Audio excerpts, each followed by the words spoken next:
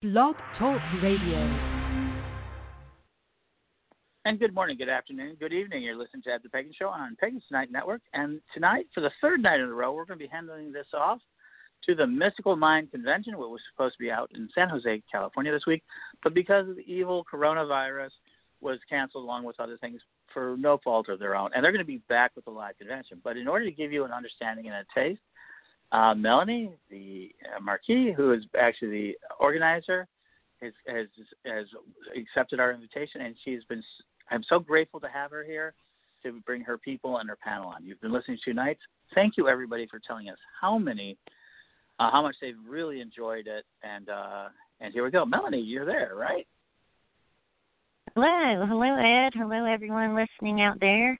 I'm the producer of the Mystical Minds Convention, and I'm excited to introduce you all tonight to some of our presenters that we have involved in our convention, and they're going to be sharing their wisdom tonight and just talking about lots of different things. We're hoping to discuss healing practices and techniques, and then later in the second hour we're going to get into spirit communication and talking about different paranormal investigation techniques as well as things like mediumship. So I'm really excited to bring everybody on tonight and introduce you to some of these fabulous people.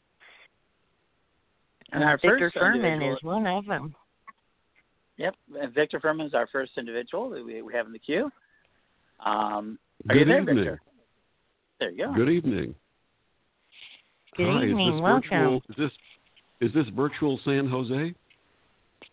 It's virtual Newark, California, technically, but it's Virtual in the Newark, San Jose California. area. Melanie, It's so all nice in to the be Bay speaking Area. with you. Ed, thank you very much for doing this also. Yes, No problem. I really appreciate it. And So, we Victor, also why have... don't you... Go ahead. I was just going to invite Victor to tell us a little about himself. Well, Melanie, as you know, I am just a poor boy, though my story is seldom told. I'm sorry, I'm channeling Paul Simon. Let me stop that and tell you who I am.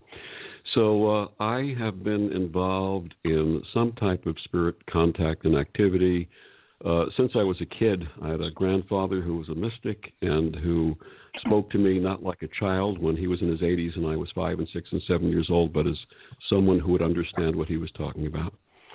And my spiritual life was put on hold. I spent some time in college. I spent 6 years in the Air Force with Armed Forces Radio and Television Service. And while I was stationed in Korea in 1975, I contracted hepatitis B from, of all things, dirty acupuncture needles. In those days, they didn't sterilize them pretty well. So in any event, I was in the hospital, and I was told by the doctor that I had a 1 in 10 chance of survival. And one evening, I asked him to bring me a copy of an anatomy book. And he said, why? I said, I just want to see what a healthy liver looks like. And I started studying this picture of a healthy liver. And gradually, my hands gravitated over my abdomen to the area of the liver. And I started feeling this wonderful warmth and tingling. And at some point, I guess I fell asleep. The next morning at 5 a.m., the nurse woke me up. And she took a blood draw from me, and 2 hours later she came back with this apologetic look on her face saying, we have to do it again, the lab messed up your blood. An hour later the doctor came in and said, what did you do last night? And I said, why? He said, just tell me what you did. I said, well, I started visualizing a healthy liver, and my hands gravitated over my abdomen. He says, I don't know what you did. You're crazy, but last night your blood levels were such that we thought you were going to die during the night, and this morning they're normal, and we've never seen anything like that happen. So you would think that this would have made me jump into some type of immediate research into this, but I was nonplussed by it and sort of went back spiritually to sleep until my late 30s, and then through a wonderful series of synchronicities in my entire life. I know some of your guests were talking about synchronicities the other night. Carl Jung coined the phrase synchronicity, saying that they were meaningful coincidences.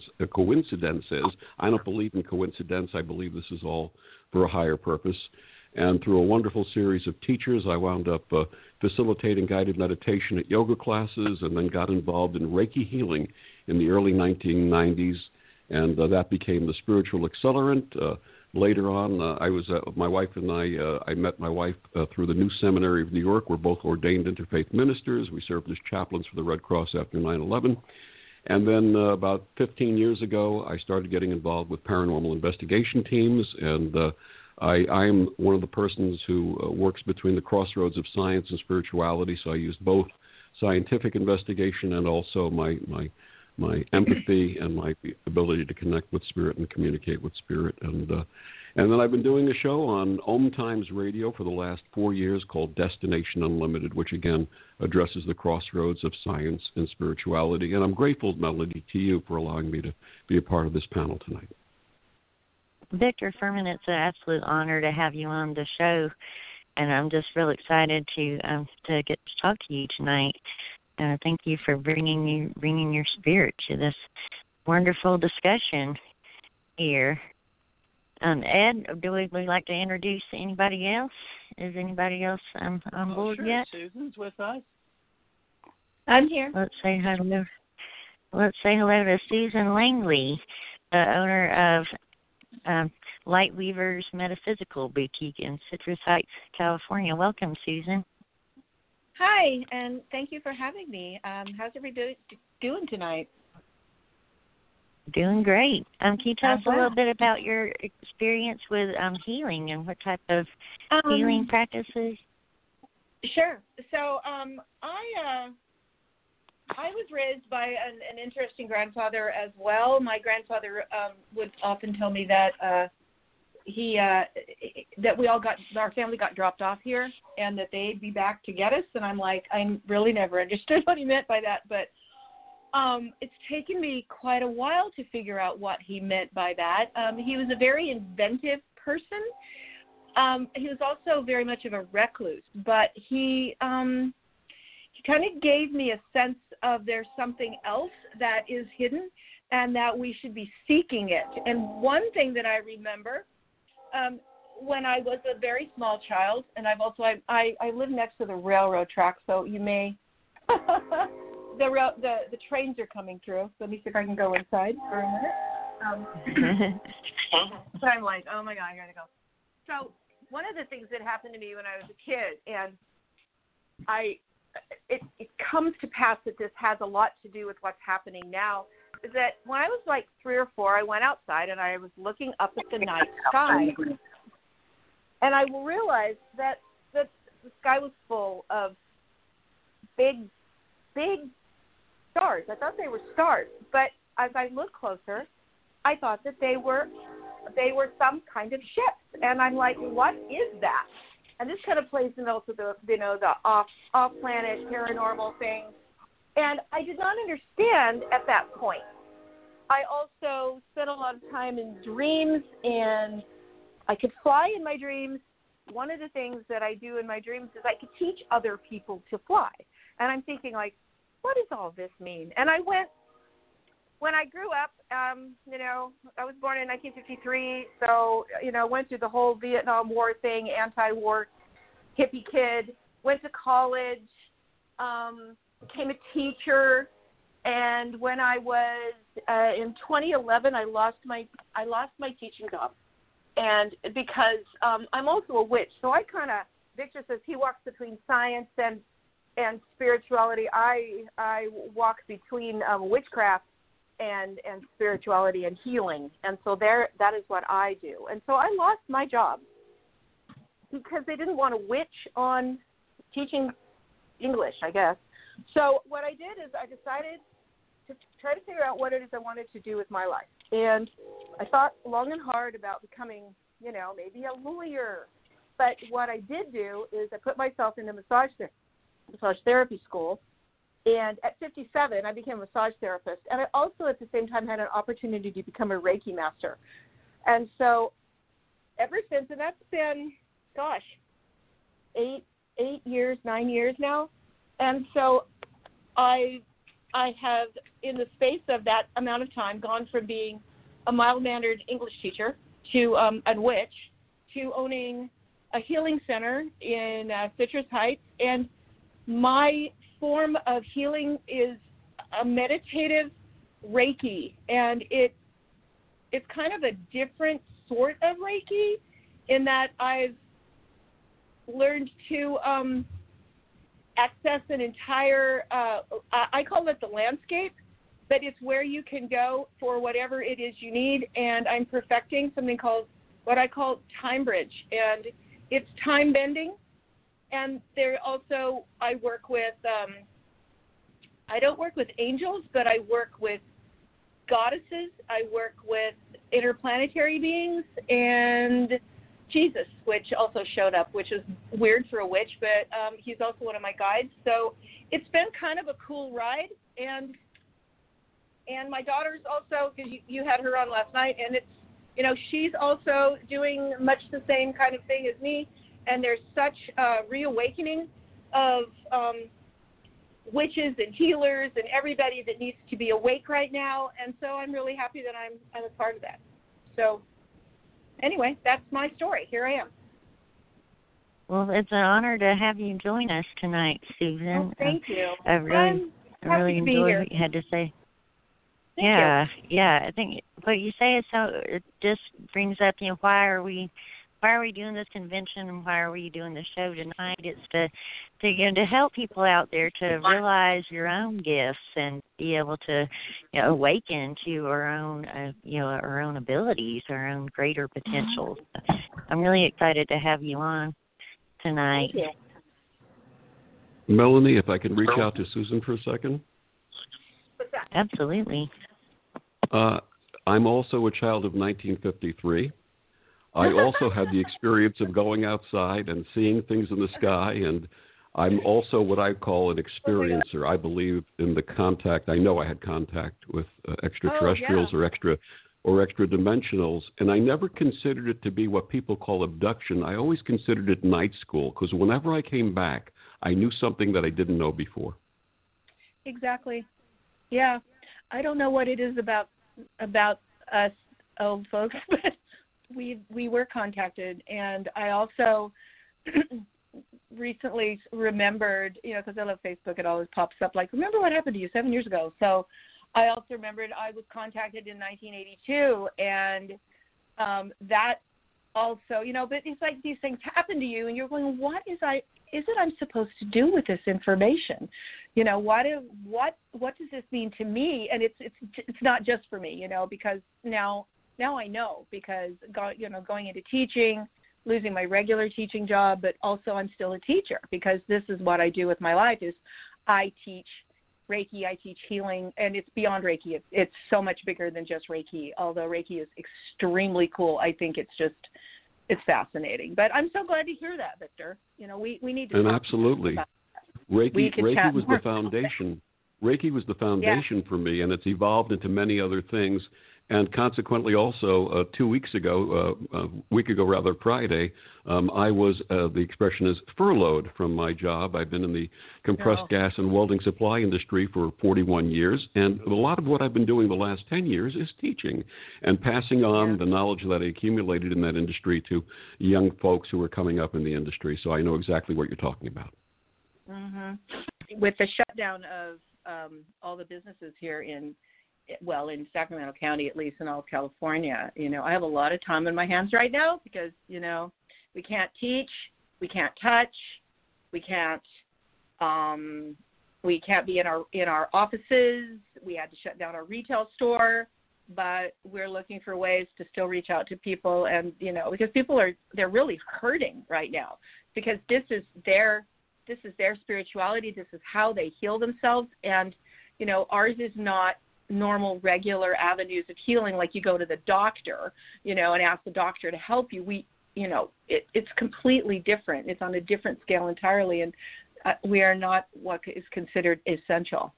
But to my community, you know, I just had a phone call from one woman. She says, well, I consider you essential, because we're essential to the people that need us. And, you know, so I'm going to keep doing what I do, you know, because I own a healing center, and I have a lot of people with me that do much the same thing, and we're all, you know, trying to figure out avenues, ways to reach who we need to be reached by, and it's a challenge.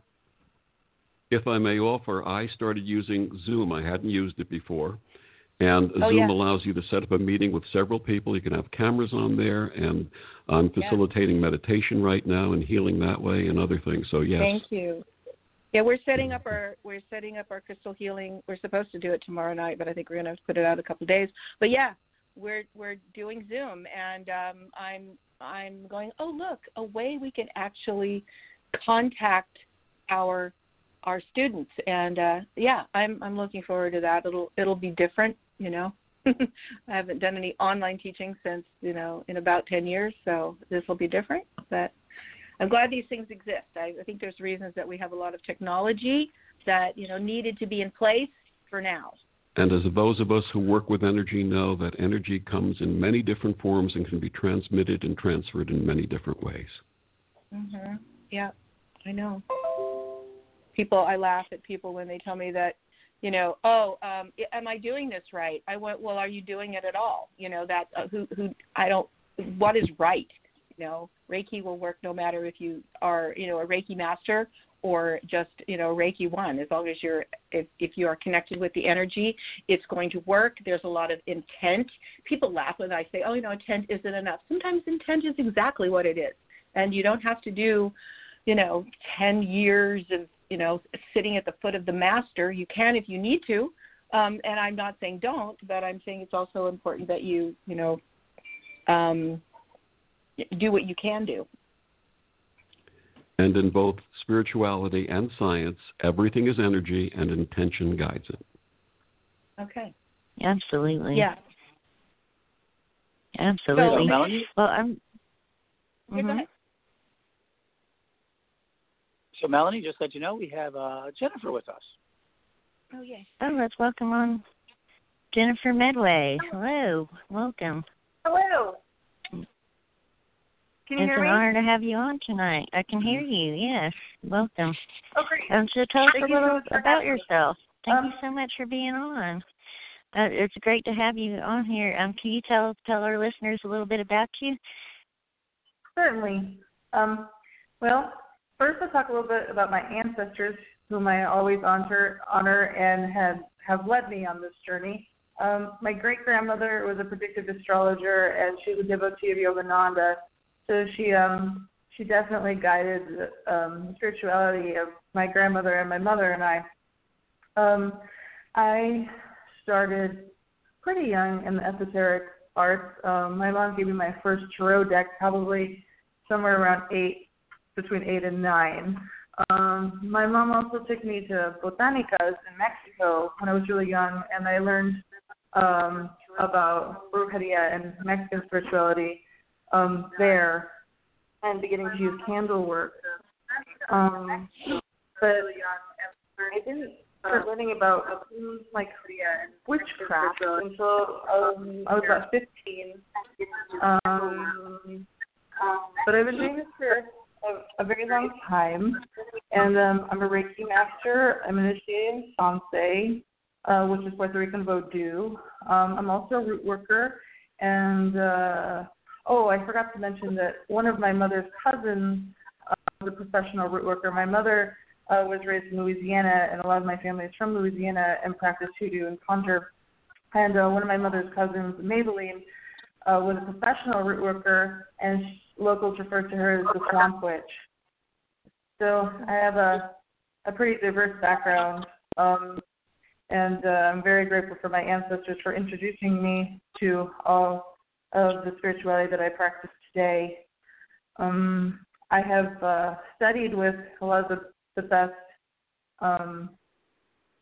practitioners in my field internationally, including Hungan Hector, Yaya Maria Chishoan, Christopher Penzak, and but I also study, besides like African traditional religion and hoodoo and root work, I also do different healing modalities. Like I'm a Reiki master, I'm an Access Bars practitioner, and I'm really excited about a new healing modality that I'm learning. It's quantum techniques and healing solutions that was created by Beth Daniel Jones, and I have gone through my own healing journey. Recently, a year and a half, I took a medication that I had a really extreme allergic reaction to, and I ended up in the ER. and I wasn't sure I was going to make it. So I had after that reaction, I had chemical sensitivities, and thankfully I found Beth, and she taught me about her technique, which diagnoses physical, emotional, and spiritual ailments. So she works at a distance, and she teaches that the body, and many other practices teach that the body is meant to self-heal, but she helps remove blockages, especially from trauma. So I've been learning a lot how trauma keeps the body from seeing illness and being able to heal it. And I had a lot of childhood trauma that I hadn't dealt with, and I'm feeling a lot better now. And so I'm really grateful to be learning this new modality. Besides that, I'm also, pardon? So welcome on the show, and thanks for joining us. Oh, thank you. I'm so grateful to be here. Yeah, it's good to have you on. Has Nicholas joined us yet? Ed, do we have anybody else on? We do. I'm anxious to loop everybody in and introduce everybody so we can so I'll just get our conversation rolling. Here we go. We'll see what we can do. Okay, here we go. I believe Marcus is here, as well as Megan and Charles. And Nicholas was here, but I don't see him at the moment. Let's see. Megan, Charles, are you here? Hello. Yo. Okay. Hi, welcome.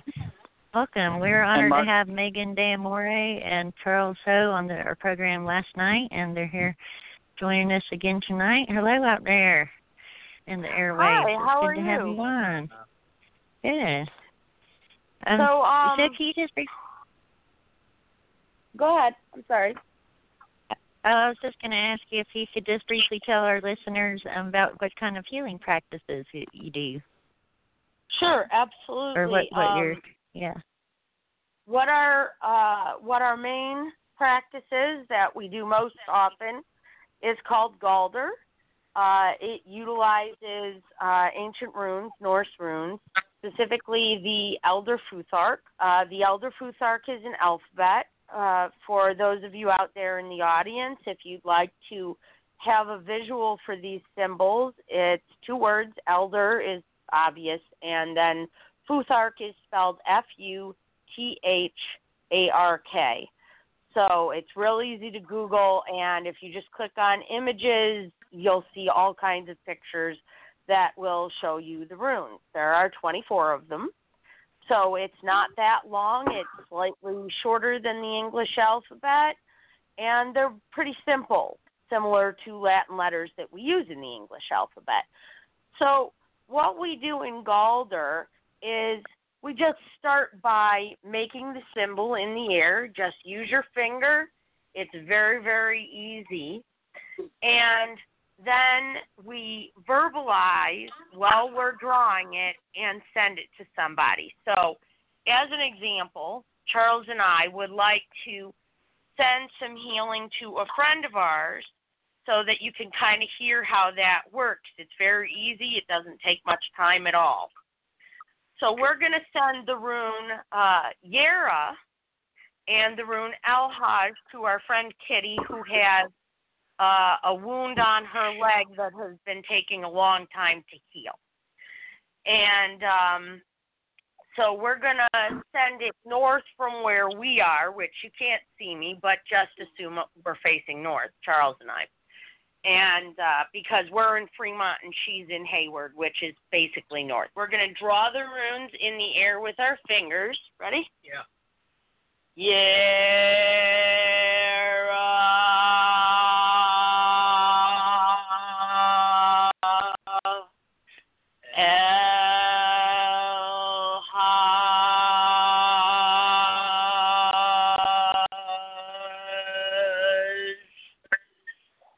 And while we were doing that just now, you notice it doesn't take any real time at all. That's the wonderful thing about Galder. It can also be done, obviously, from quite a distance.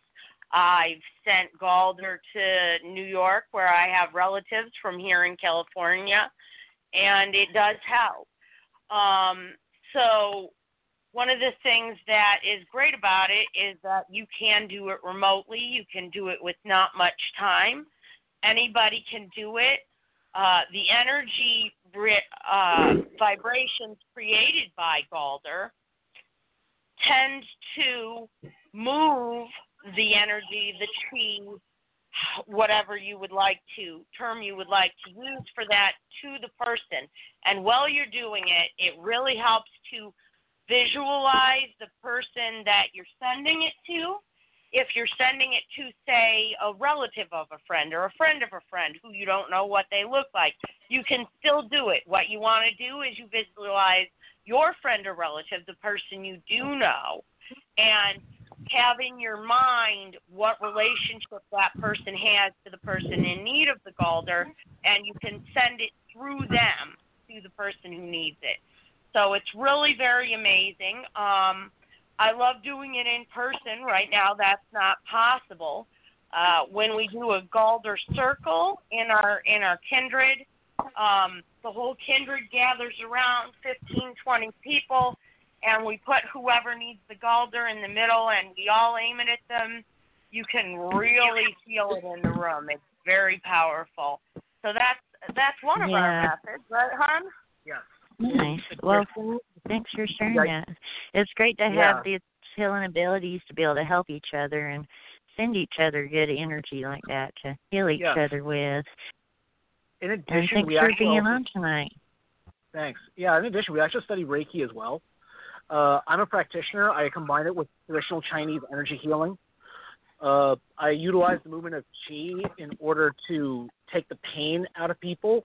And I also am able to use Reiki to heal from a distance with one spell called that's intoned with Honkaze Shonen. And I use this very frequently to help people that I know, like, all the way from all across the globe, including my relatives that live in China. So that's the other form of healing that I use along with Megan here. Nice. It can go great distances. I do think healing power is something that can transcend the distance for sure. Well, welcome to the show, Charles. And who else have we got with us yet? You said Marcus was here. Let's say hello to Marcus Keys. Are you there, Marcus? I don't think he's Hello, everybody. with us again. Yes, okay. Okay. You've got everybody. Well, hello, everybody. Welcome. Hi. So I want to get this discussion going here. So we're excited to welcome everybody on. Who do I have with me right now that just said hello? I'm sorry. Susan, I'm here. I just said hi again. Oh, Susan, okay. I thought we had somebody else joining us, so sorry about that. Yeah, well, I'm just excited to have everybody on. Our time is going so fast as everybody is so interesting. I'm super excited to get more into these conversations about healing. So anybody listening out there, if you want any more information about our lovely guests that are on tonight, please go to mysticalmindsconvention.com and bios and their contact information if they have a website or social media, so you can learn more about our lovely presenters that are on with us tonight. So I want to get right into asking you, getting into some questions about healing. Victor, what would you say how would you describe the power of healing? Like, where does that power come from? What is this force that we're utilizing when we talk about doing healing? Well, those of us who practice Reiki believe that, and actually we don't believe, we know that this is a universal energy. It comes from the universe. It comes from everything, from all of life, from all of creation, and that the energy is not coming from us but through us. We're channeling the energy through us for the highest good of the person that we're working on. We may not know what that highest good is, and that person's healing journey may have nothing to do with what we're doing, but we do it for the highest good. And in that way, whatever energy we're transferring, we're channeling, is for that person's highest good, whatever that might be.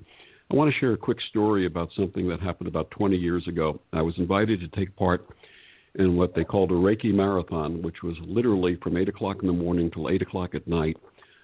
This person was on a table, and people, Reiki practitioners and masters of all degrees, were coming in and out and working with this woman. I had never met her before. The only thing I knew about her was her first name and that she had ovarian cancer. And this has to do with working with the energy and the energy giving us information, feeding us back. I don't call myself a medium, but I do get information. And in the process of working with this woman, I started scanning her abdomen, and I got 2 names. And I asked her if those names meant anything to her.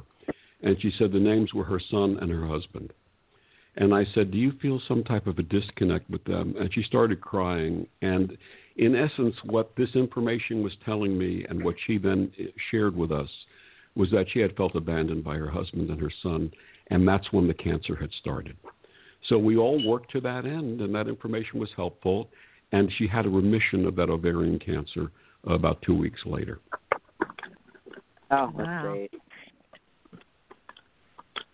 That's awesome. Ed, do we have anybody else that's joined us? I want to make sure we've got everybody introduced here.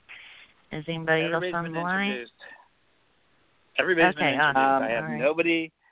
All the mics are open. Everybody's there. All I ask is that people, if you've got any speakers are on in the back, please turn them off. But otherwise, yes, you've got your whole team, and it's an amazing team. All right. And I would ask awesome. the other members. I would ask the other members of the panel if they've had comparable experiences where information has come which has been helpful for the person they were working with. Well, I would say I could actually talk about that if you will, because Victor, I was just talking. My daughter just walked in, and I said, "Oh my God, he works the same way I do." Because since I started doing Reiki, and I'm able to. I also do not call myself a medium. I get information because I'm a massage therapist.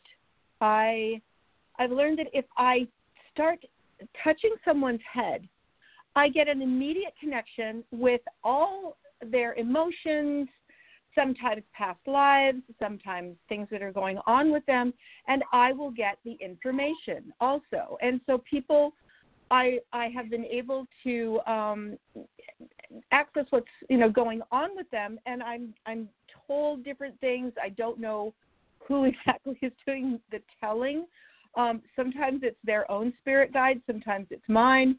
Sometimes it's just one of their ancestors coming in and saying, this person needs to know this information.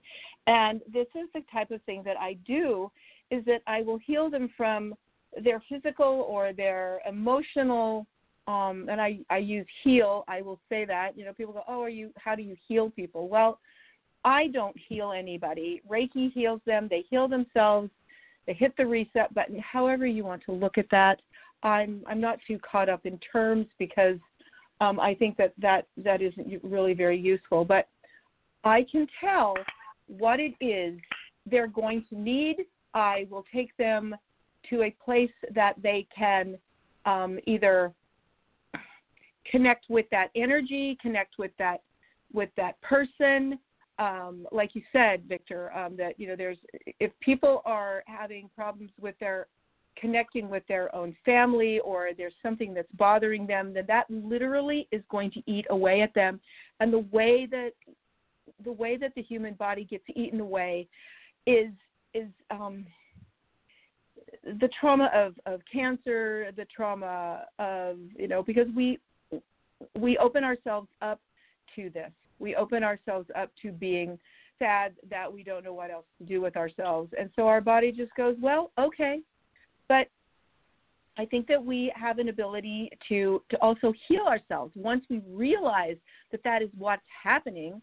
And once I'm able to connect them with the healing energy that they need, which is always found within themselves, the forgiveness that they need to forgive themselves, and then move on from that and say, okay, I am able to deal with this. This is something that I've been not dealing with. This is something I'm willing to deal with now, and it's always going to be put back on them. But what I will say about that is that some people aren't willing to do that. Some people are not willing to take any of to do the work. They're not willing to look at themselves in such a harsh light. And sometimes people expect Reiki to be like a one and done, and it is not that. It is hard work. It is looking at the root of the problem. It is looking within their soul. It's looking at their past lives, even their future lives, things that they've, written social contracts or, soul contracts about. And I'm honored to do the work, but people honestly have to do the work themselves. And that's scary. And so I try to be there for them. The emotional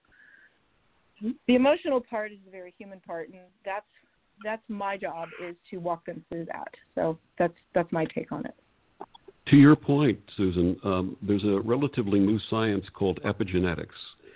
And what it basically says is DNA can be modified by emotions and by trauma. Yeah.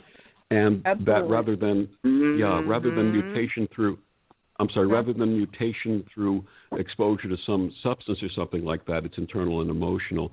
But talking about wanting to be part of the healing process, a little 4-line poem came out of me about 20 years ago and says, there are those who choose to suffer, and this will be their fate.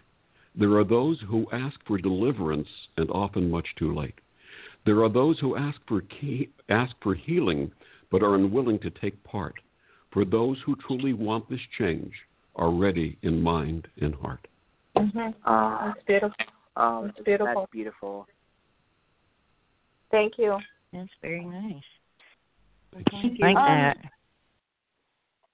My experience in my own practice has been that knowledge is always helpful.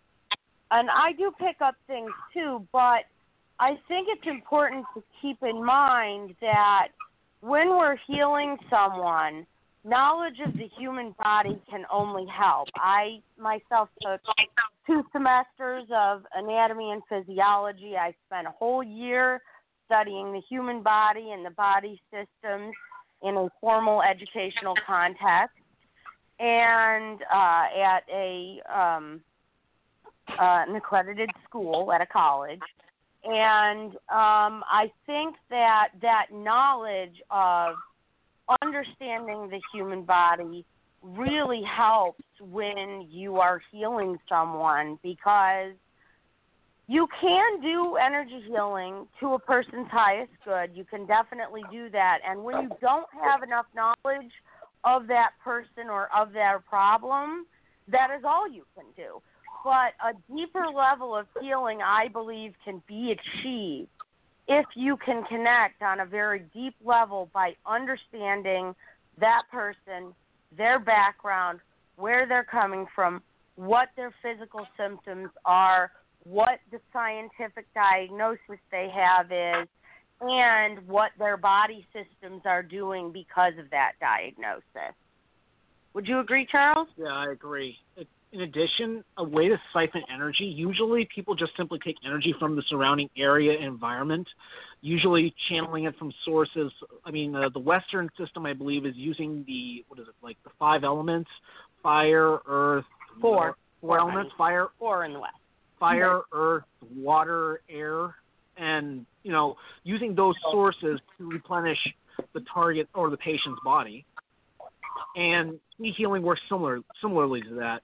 Although sometimes you can draw the energy from yourself and transplant it over to another person, similar to how blood transfusions or organ donations work. Although it's not a permanent thing, like with an organ donation, but it's a way to give some energy to a person in order to press on for a little bit longer. Maybe it's a permanent thing. Maybe it's something that'll just help. No, it's not permanent. I've seen you recover too many times. But, you really want to be careful when you do that. Using your own energy is an option, and it's an option that is often discouraged by energy healers. But it is an option, especially if it's somebody very close to you, and you're very careful not to give more energy than you can. Keep enough for yourself that you can continue to help that person or care for them. But if you have, say, an elderly relative living with you or a small child who is sick, it's okay to take a little of your extra strength and give it to that person. Absolutely. Jennifer, what's your take on all this? Do you have anything to share about what can people do to try to heal others and themselves? How are these gifts developed, and what would somebody do if they wanted to heal? Sure. Well, I work with some of the same modalities as the others on the show. I am a Reiki master, and but I also work with spirits, and I am a medium. I do speak with spirits. I hear some spirits speak. Some spirits, like Santa Muerte, I will see like a screen and she'll show me things. Like recently for my own healing, I had some challenging allergies and I came back to California, though I'm from here, and I prayed to Santa Muerte and I saw her touch my face and then my allergies were immediately gone. So I also work with the Loa, since I'm initiated in Sansei, and initiation can also help with healing if that is one's path. So there are many different paths to healing, and I really want to impress upon people, if one modality hasn't worked, it doesn't mean that you can't heal. There are so many ways to heal, and there are so many ways for each one of us, and we each have our own journey. And one modality that may work for one may not work for another, or we're meant to go through a spiritual tradition or traditional religion. It's really individual. So, of course, Reiki does help and does work from anything from relaxation to miraculous healing. But I am very grateful to have learned many of these traditions and to use them for different people. I do receive messages that have helped people in different ways, whether the spirits will give me a thought or show me something on the screen or speak to me directly. But another spirit, in Sansei, we have a Sanación division of healing spirits, and one of them is Dr. Jose Hernandez. And something simple people can do can have a picture of him and with a glass of water and put it on a table with him with a white tablecloth and pray to the water and leave it on the altar and then drink it the next day for healing. There are just so many different folk medicinal practices besides Reiki or other ones that we know. They're herbal practices, and I've learned a lot about many of them, and I do what's best for a person, depending on what the spirits say that I should do. I don't specifically say I have to use a certain modality for anyone. It's how the spirit guides me, and that's how my practice is. Nice. Yeah, there's so many there's lots of different means and methods. Hi, Melanie. So I'd like to say. Hi. Hey, it's Marcus. If I may interject, I haven't had a time to actually speak.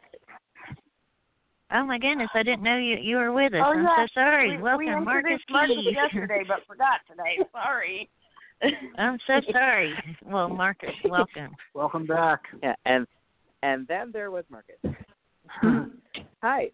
So, thank you. Just really quick, I'm just going to go through my my titles, I guess I could say. So my name is Marcus. I go by Marcus Keys. My practice basically is I'm a dedicated student of Anderson Ferry under Tommy Starchild, who is also one of the presenters for the Mystical Minds Conference. My background basically is with more folk magic, and also I am attuned to Reiki level 2.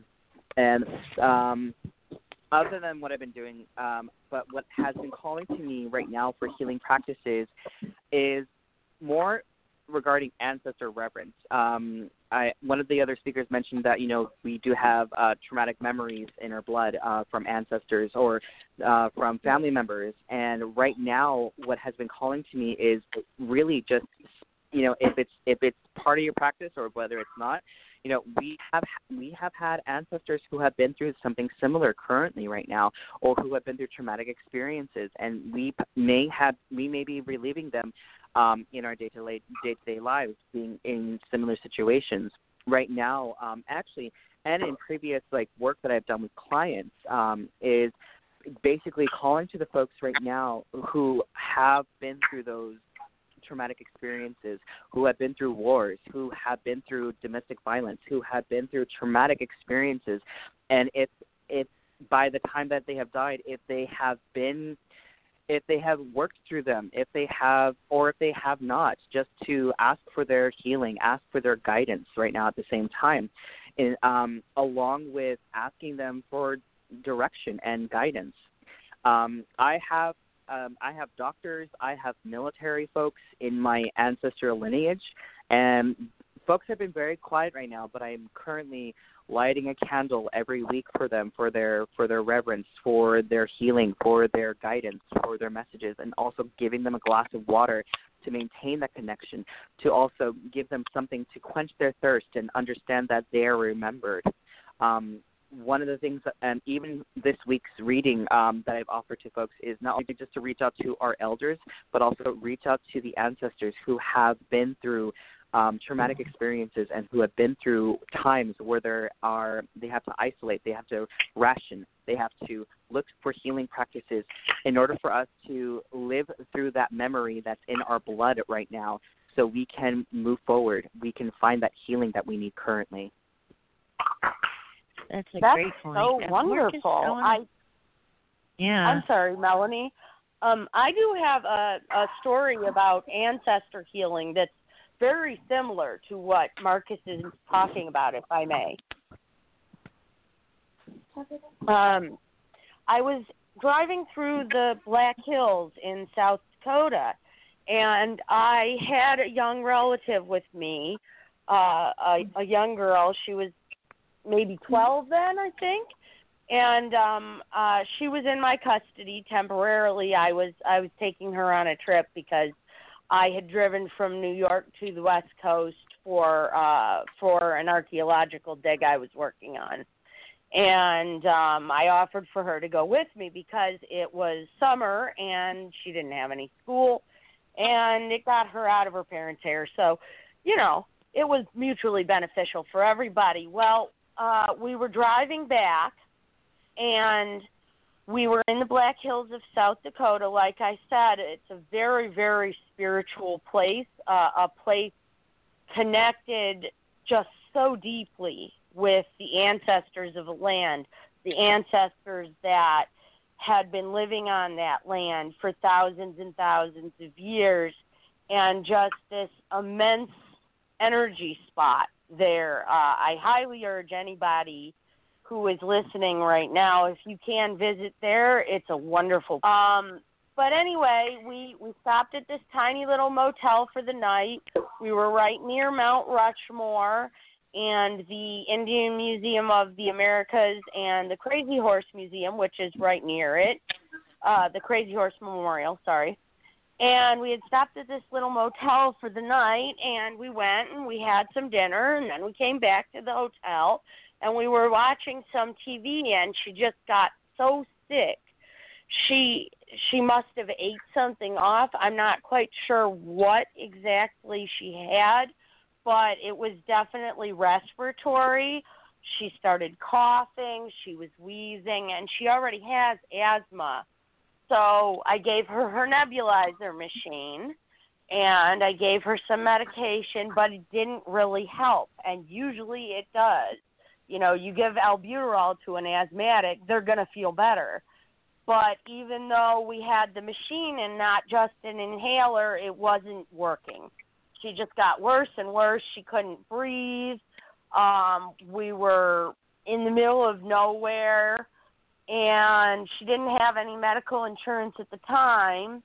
And even though she didn't, I tried calling 911, but I was told that it would be 3 hours before an ambulance could get to where we were. And that's how remote the little roadside motel we were at was. And so I hadn't learned Galder yet. I hadn't learned any Reiki yet. But I got down on my knees as close to the ground as I could, and I prayed.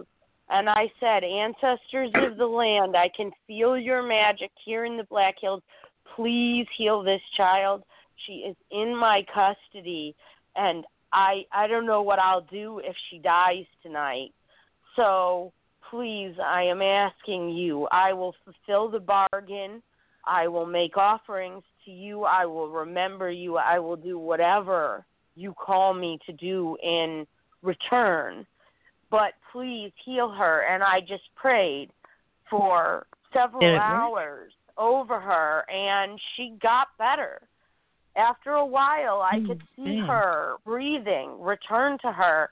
You know, this whole episode talked about 5 hours. But they did. They healed her. And the next day she was fine. By morning, she didn't have. I mean, she clearly had something that was bad enough that I would definitely diagnose it as pneumonia. But by morning, she wasn't even sick. I mean, it was amazing. That's just the miraculous. ancestors there healed her. Absolutely. Absolutely. Marcus, I wanted to ask you, Marcus, what would you say are things that can create a block to healing? Do you think that there's things that we can do if we feel like we're, somehow closed off to that healing energy? What are some things people can do to help open up and help welcome that healing energy into their bodies? I would say, all right, can y'all hear me? Yes. Okay. Well, that's the thing. As I said on the first night that we did our blog talk, magic begins with you. Healing begins with you. I feel if it was more of an acknowledgement that there is something going on and you are wanting to try something new, a different approach from a professional, that it begins there.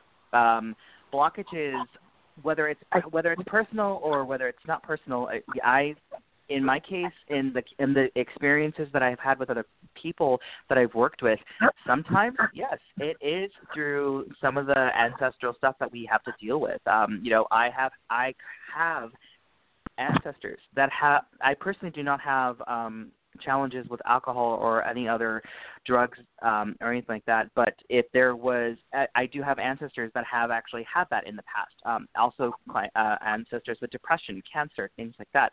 It begins with us and acknowledging, where the blockage is. If there is something within our body, asking folks and working with those spirits, working with those allies, ancestors within our blood, but also if they are part of the land that we work with or the land that our family is from as well, asking for that healing, or what is it that they need to heal, and how to piggyback onto my teacher, anytime that there is a challenge with somebody, if they're in crisis, what do you need and how can I give it to you, is the question you should ask.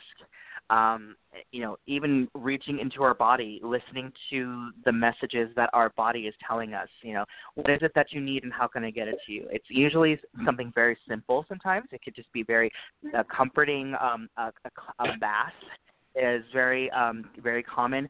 And also just to even acknowledge that we just need to have water touching our skin to wash away the things that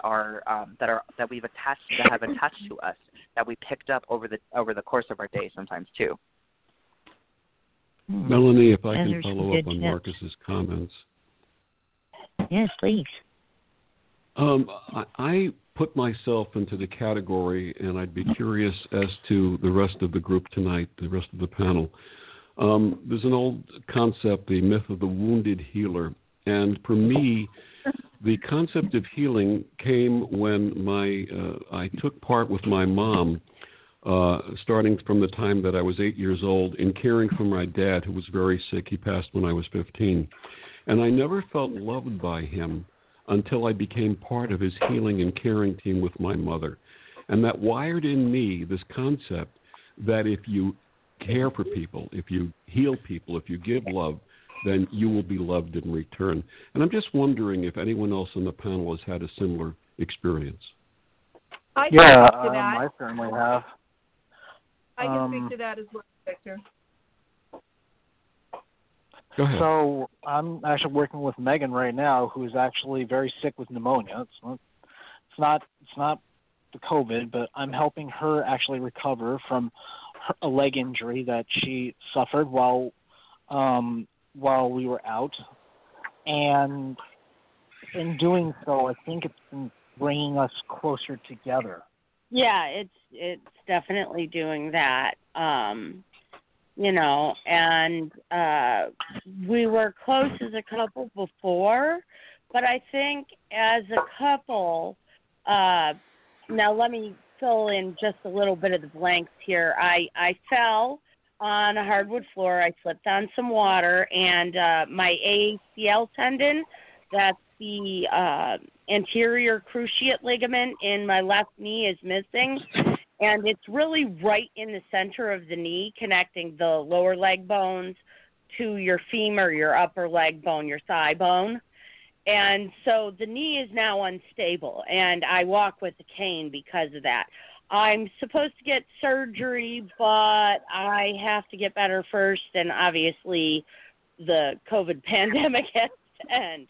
But in the meantime, Charles is working with me, healing me to try to give me stability on the leg. And I think it's brought us just so much closer. Susan, you were going to address this also? I was. Thank you. Well, I think the idea of the wounded healer is, I had my own challenges early going to school in Chico in the 70s, you can well imagine. But, people need 12-step programs, but I seem to have overcome a lot of the things that some of my best friends died of. And I was able to do that just by really, I felt like at the time it was force of will, but I really do think it was because I have some help.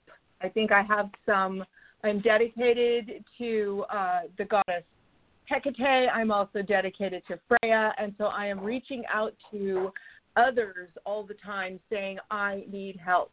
But I also think we're put here to help those that need us most, and I think that is it Megan just was talking about that, and that she's also being helped by someone. My daughter Julia, when she was 17, fell and broke her back, and I have changed careers many times, becoming a teacher so that I could homeschool her, becoming a massage therapist so that I could help her, becoming a Reiki master, and she also becoming a Reiki master, in order to understand, like you were talking about earlier, understand the needs of the human body, looking at what needs to happen, and then working with spirit, working with gods and goddesses, working with whatever it is. And she also, I've found, when she was 3 years old, told me that she was not from this planet and that I had been her mother over and over. So, all of this stuff it's not separate from one another. I am not, the mother of a star being and also, a dedicated witch to Hecate. Those things are the same thing to me. And being a Reiki master is the same thing to me. And being shown how to heal the earth, the individual people, by using my time bridge meditation, by reaching out to all different times. The Hoshazi Shonen and the Karuna symbols that I use, which are even beyond that, learning how to access the energies that are available for us to use if we'll only do it. But also, the wounded is not just ourselves. It's our like I was saying, our close friends, our close family, and doing the work by dedicating myself to healing my daughter. And, she's sitting right here by me today, doing much the same work because we do it together now. And so I think these are the important things to learn, that, why are you doing something, and is it harming you? No, it's helping everyone. So anyway, that's and as people, and as Susan, as people of our generation remember the Moody Blues song Question from 1970, which became my personal anthem when I was 17 and I heard it for the first time, there's a wonderful line that says, when you stop and think about it, you won't believe it's true, that all the love you've been giving has all been meant for you. And it has been. True. Aww. Susan, I think I've met you before. You do Light Weavers, right? Yeah, I have. Light Weavers Academy? Yeah, I was there with Diana Paxson around Pagan Pride Day doing saves. Megan? Oh, yeah. Yeah, we've actually met before. And that just occurred to me when you were talking about your daughter. And I'm like, my God, duh. It's a small world, isn't it? It's a really small world. Yeah. I feel like we're all being brought together, too, is that, like with this program and with things like Pagan Pride and just meeting each other and saying, wow, I know you.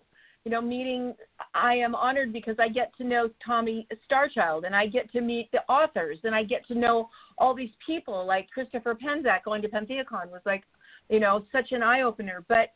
And now it's gone, but we'll have other things coming, but just it's bringing all the healers together. It's bringing the witches together. It's bringing the healers together, and this is what Melanie's vision is.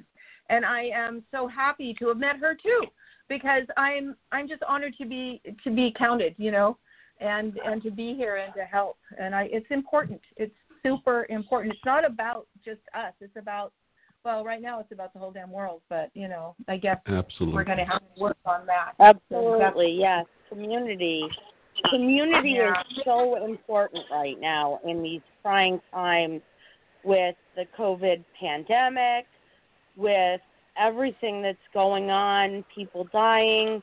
I think that the community that we have as pagans has become so much more important than it ever was, but is really there, and the community of healers to help the world, to put a model of how people can stay connected, work together, even while we're all isolating. And the scientific data is very clear that we really have to have a minimum of 60 days of self-isolation in order to stop the spread of the virus.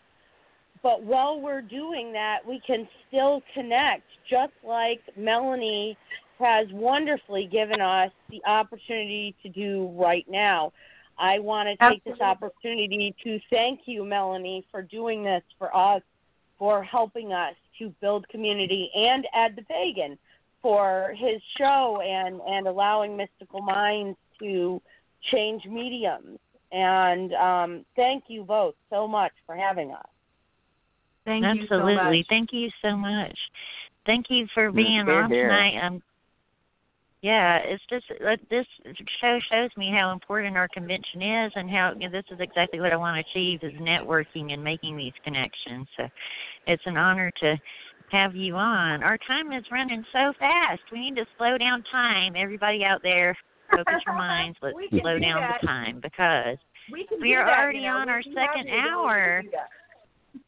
Yeah, so we are already into our second hour here, which means that we're going to switch over to the topic of spirit communication, and including paranormal investigation techniques, mediumship, things like that. So I want to thank everybody that participated in the healing discussion, and you're welcome to stay on and join for our spirit communication talk. I did want to check in with Ed real quick. I know we have some different guests that are here to talk about spirit communication, so I wanted to see, Ed, if anybody else joined us here tonight. Everybody's mic is open, so I've actually gotten you had so many people I've gotten kind of confused. But everybody's mic is kind of open, so Hello? I mean, has anyone else called in? Drake, are hello, you here? Melanie. Is anyone? Oh, hello, Melanie? Drake, you're here. Hi. I knew my friends were out there in the world.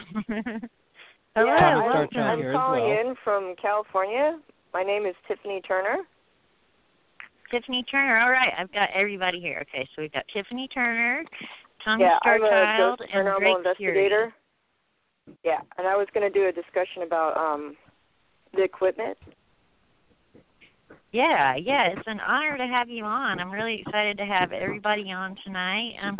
So let's just get to it. I'm Tiffany Turner. Why don't you tell us a little bit about yourself and share with us, if you will, some information about paranormal investigation and the types of equipment you use for that. I work out of a spiritual healing store that is in SoCal, California. It's called Avalon Visions. And so the owner wanted to start a paranormal investigation group. So she had an open meeting and people who were interested, and a couple of people came, including myself. And we have a small little group, but we have been starting to do investigating of the store itself, which we were wondering if it was haunted or not. And we also went to some local cemeteries. And, hello? Hello. Yes? Whoa. Whoa, there's some crazy noise right now. I don't know where that's coming from. I hope everybody else here is okay. All right, I can get back to talking, or? Yes, please. Okay. All right, and so we went to also the local cemetery, and we were using positive energy and actually talking to the spirits and using equipment. We used a spirit box. We took video with a night vision camera.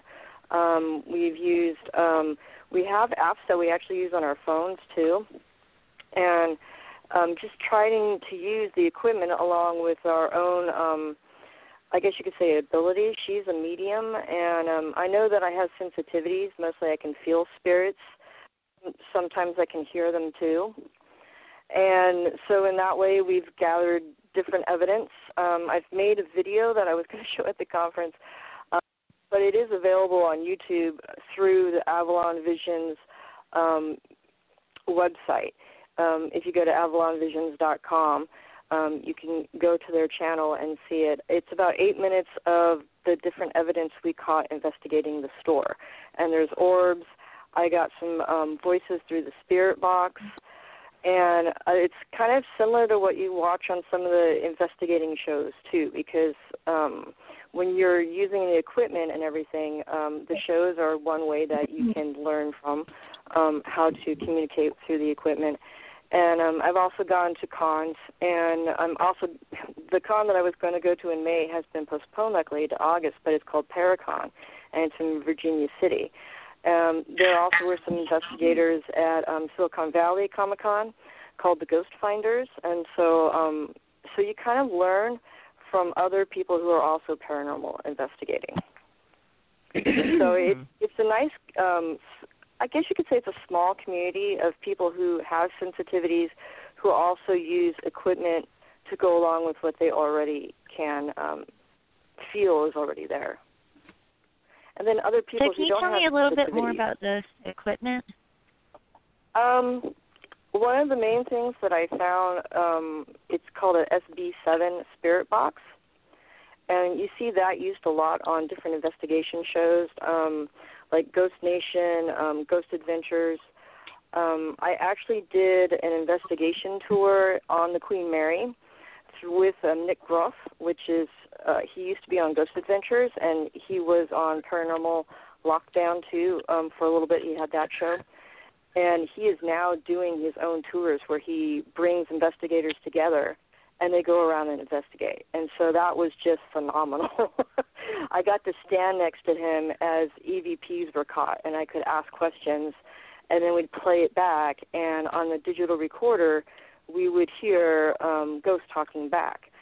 And basically what I asked, we were in the boiler room, and the person across from me asked the year, and I asked if anybody needed any help. And when Nick played back the digital recorder, it said, when I said, "Do you need any help?" there was a male voice that said, "Yes, I do." And he sounded really irked that I was answering or asking it. It was like a Class A EVP. An EVP is an electronic voice phenomenon that is captured on digital recorders. So that was just incredible to catch And that was on his tour that basically they had set up throughout the ship. They had different paranormal investigators that you could work with. Steve Gonzalez he's on Ghost Nation now. He used to be on Ghost Hunters. And he was really forward in saying that he doesn't have any sensitivities. But he asked the group that I was going around touring with, and he said, does anybody have sensitivities? And people were raising their hand, pretty much everybody in our group. And some people were medium, some people were psychic, some people said they could feel or hear them, or they know they're there in some way, I guess you could say. And the equipment just kind of helps verify it or bring back proof to show other people. And he was honest. He had no abilities, he said. He says he solely has to use the equipment to get any kind of communication. So I found that was fascinating, that there are some people that don't have sensitivities. But I think a lot of the other investigators do have something to an effect where they know something's there. You can feel it. You know, they talk about the goosebumps on your arms going up. You know there's something there, but the equipment helps validate that you're feeling something. I also bought a millimeter recently, and because of the virus shutting things down, I haven't been able to use it yet. But it basically will check and see if there's an electronic field that might happen, like a spike, and it also detects temperature at the same time, too. And that's on a lot of the shows, too. But a lot of this equipment, you can get an EVP reader. It's used a lot for, or I guess you could say EMF reader, which is for electronic fields, for checking for electrical wiring in the walls. That's originally what it's for. So an electrician could go through and see if there's like any kind of wiring there. They can locate it. But it's being used now for ghost investigating or just trying to do ghost or spirit communication too, because a ghost can show it's there by just being near it. So, and setting it off. Hi, Tiffany. Mm-hmm. Hello? This is Drake Fury. I just had a quick question. I watched quite a bit of the Ghost Hunters and other Ghost Adventure shows. I'm not exactly into them, but my mother-in-law loves them. I was just wondering how accurate that type of show is to what you do. I wanted to, from watching all those shows, I wanted to kind of go out and see, you know, if I could do it, number one. I've also learned a lot from just going out and doing it myself. And I'm finding that once you get the equipment in your hands and start using it, you also have to start learning how to use the spirit box. And I was just watching Huff Paranormal, which is he's a I'm trying to remember his first name. I think it's Steve Huff. He actually uses spirit boxes, and he does YouTube videos that you can watch. And he says that it's the person who works the box, their energy helps give the spirit energy to communicate through the box and then manipulate it. It works kind of like an AM/FM radio, and so it sweeps through the different frequencies, and then they can manipulate it.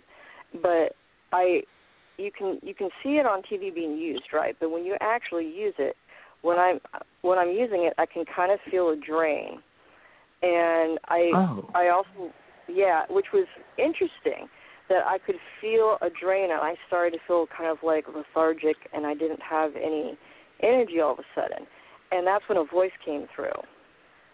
And so I went, oh, well, he was right, you know. So it's kind of different when you see it on TV. You're just seeing it. You're not feeling it. You're not experiencing it. And so that's what I wanted to do. I wanted to see, okay, can I do this? Can I use some of these devices to help my own communication? And I'm finding that for me, the spirit box is working probably better than the digital recorder. I haven't really picked up any EVPs yet, except the one that was with Nick. But it was his recorder, though. And one of the things I researched is that the older Panasonic recorders had more metal all around them, and the newer ones tend to have more plastic. And I'm wondering whether the more metalled ones work better. Some investigators say the more expensive parasonic work better because they're more sensitive. So they're not quite. What I've found from my research is I'm not quite sure what would make it better. It could be me, like Huff says, that maybe it has to do with the person who's holding the equipment too, with your interactions with the spirit. That could be also part of the connection. Wow. So that's incredible. So I guess it's in a way that I wanted to present what the equipment was and say, hey, try this with some of your spirit communication and see how it works for you. And it's really easy to find. I pretty much bought most of it either off of Amazon. There's also other ghost, I guess you could say, there's people out there who actually make the equipment. And you can search around and get different deals depending on who you buy it from. I did have to go, I think if I remember, I went to a website for a person that does make equipment to get the millimeter. But the digital recorder, the EMF meter, I just bought off of Amazon. And the Spirit Box also is available on Amazon too. And the SB7 Spirit Box tends to be the one preferred by most investigators or paranormal investigators. And then I got a night vision camera because I found that when you're doing everything, recording it is also important because sometimes you'll miss something in the moment. And so when you play it back, you're like, oh, I know what that person, like the voice that came through on the Spirit Box was the word machines. But when it was happening to me, I was being drained. I was kind of getting a little lethargic. So it was harder for me to understand because I wasn't quite sure what was happening because I could feel the drain. But when I played it back, I went, they said machines. We had actually been asking about them to help us. We were saying, hey, spirits, we're learning how to communicate with these devices. Help us do that. And so it's interesting what you get back through the actual box. And sometimes when you record it with your night vision camera or whatever recording, either whether it's a digital recorder, we use that too when we were in some of the cemeteries. That way you can play it back and see what you might have missed in the real time when it was happening. That all sounds fascinating. I definitely want to try some of those out. Tommy Yeah, Starchild, are you with us there? Yes. Okay, go ahead. I'm sorry I didn't. Hey, I wanted to ask what you have to share about spirit communication. Would you like to tell our listeners a little about yourself and tell us your take on spirit communication? Sure. Well, my name is Tommy Starchild. I'm a spirit worker and a witch and an initiate of the Anderson Fairy tradition. And I was born with my fairy companions that go by the name of Sims and also gifted with spirit sight and come from a family long family of conjure workers, and have worked as a teacher, presenter, published writer, artist, and have been working in the realm of witchcraft and things for about 28 years, 15 years as a fairy initiate, and 11 years doing this work professionally. And then for the past 9 years, I've been currently an apprentice in the House of Bree Fairy Seership Institute with Orion Foxwood. And so from this background, I have a bit of it's kind of a personal take, I guess. It's I find a lot of this work to be quite personal in that each individual's experience, their connection, varies greatly upon the individual. So seeing spirits of those that have crossed, feeling spirits that were never human, having prophetic dreams, being woken up in the middle of the night by spirits, again, that were not human, was something that was common as my childhood. And I was raised Baptist, so the church, did their part in teaching that my reality was not real. And when I got into formal study in witchcraft, began to accept and open back up to what had always been real for me. And so as working in these past 11 years as a spiritual counselor and spirit worker, one of the things that I dipped into was that natural ability to connect with spirits of ancestors, of people I work with, my own ancestors, working with Sims, my fairy companions, who are kind of my go-between that communicate with those on the other side of the veil or have crossed over, or you said also spirit beings. And so it's a symbiotic relationship. And so they help to bridge that communication and help me to hear messages and things from the other side. Do you feel that these abilities are inborn, or is it something that you feel like anybody can develop these skills to be able to communicate with the spirit world? I think the answer there is yes. I would say it's both. There's a born ability for some folks, and some folks is certainly a learned ability. I think everyone has the potential, and a lot of it is being able to move past the addiction to our five senses. Our brain is just a motherboard. It's processing data, and our five senses are sending that data to our brain, and our brain is validating that those are valid data ports. But beginning to do this kind of work is saying that there's another sense, whatever that sense may be, whether however that sense may be coming in. For me, it's the best way to describe it is perception.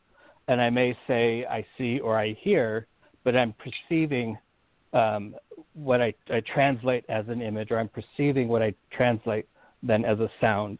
And it's beginning to exercise that data port, telling the brain that that's valid information, and then working with that to open that up. It's like isolating a muscle and then working that muscle out.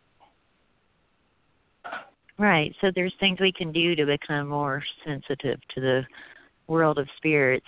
Drake Fury, how do you feel about that? What would you suggest for people to become more sensitive to the world of spirits, or, tap into these things in different ways? Honestly, I personally believe that there's a great deal of needing not necessarily a coven, but a group that you can trust to be around and feel comfortable enough to be able to relax. And many people believe in alpha state, and I believe it's a Lori Cabot third eye kind of thing.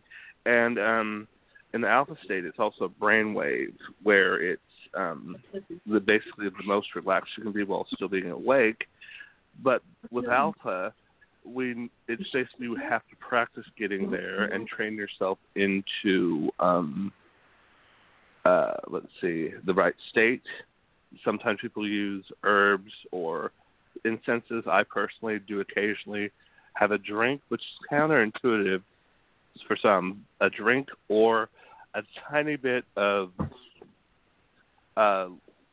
medical marijuana just to help myself. But my process is different because I'm not exactly sure what the term for me would be. I know I'm a witch and I'm apprenticing under Michael, but I'm not familiar with the full meanings of the terms for psychic, clairvoyant, medium, and so on. I do believe in ghosts, and I've seen spirits. I believe we had a discussion last time I saw you about the time I saw my grandfather, who's been passed on for about, 10, 20 years, and he was getting upset with my aunt. Clear as day, it was last year. There's no way he was there, but it was clear it was him. So that's kind of an example of what happens or what I do. So I want to ask this. That brings up a good question. People talk about ghosts and spirits in different ways, and sometimes people describe when you see an apparition of a ghost, or the physical phenomenon of it. Some people theorize that that's just kind of that's not really the spirit there, that it's more like an echo or after effect. But then at the same time, when we're doing spirit communication rituals, it indeed feels like we're tapping into and connecting with spirits of the dead, even though you might not, have the same ghostly type phenomenon that you might at other times. It's walking into a place, you instantly get chills and all that. So, Tiffany, what do you think about that? What's your take on that? Is there a difference between spirits and ghosts? What are these spirits we're connecting I'm with? not quite sure myself what the difference would be, except maybe that a ghost is more earthbound as opposed to a spirit that can go back and forth between the planes. That maybe when somebody's died, like a relative, they can come back and communicate and then go back onto the higher plane. But a ghost is more earthbound and maybe stuck here. I think that's the biggest difference I've seen in what other paranormal investigators talk about, and in most books that I've read about paranormal investigating too. I would agree with that. How about you, Tommy? What's your opinion of that? I think my take on it, because I do a lot of work with the dead, and so a lot of my experience has come from what information I've been given in doing that work, and I think it's complicated. I think there are ghosts that are essentially sort of a recording of a time and space, an energetic intensity that left sort of a recording that kind of loops.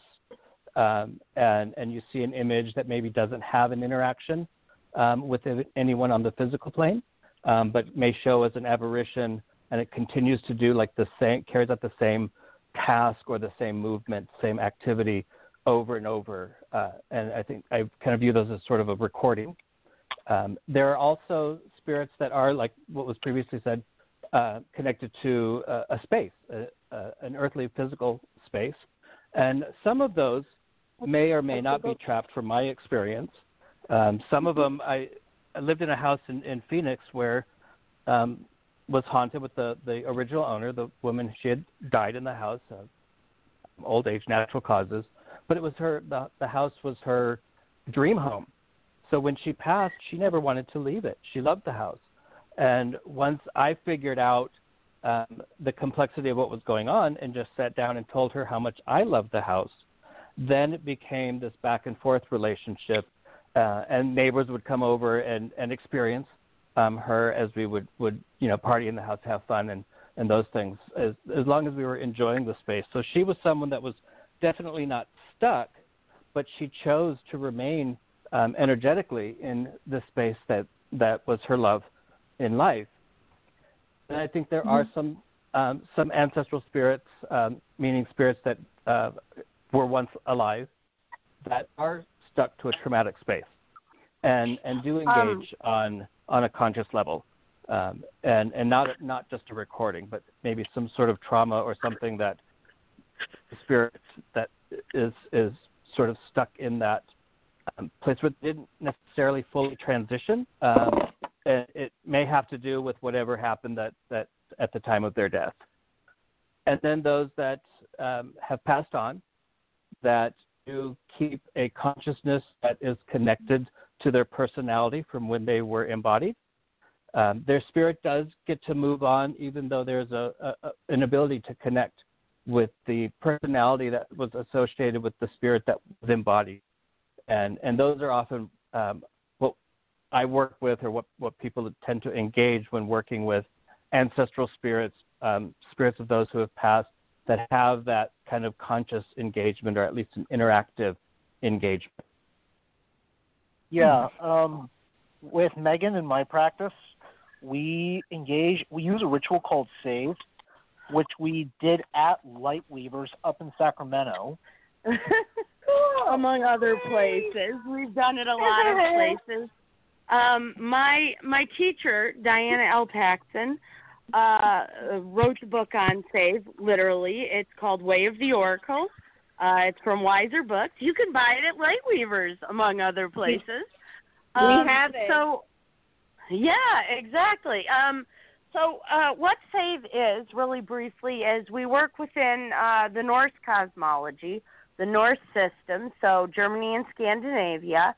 And in that system and with that pantheon of gods, we are lucky enough to have some real ancient lore. We have the Eddas.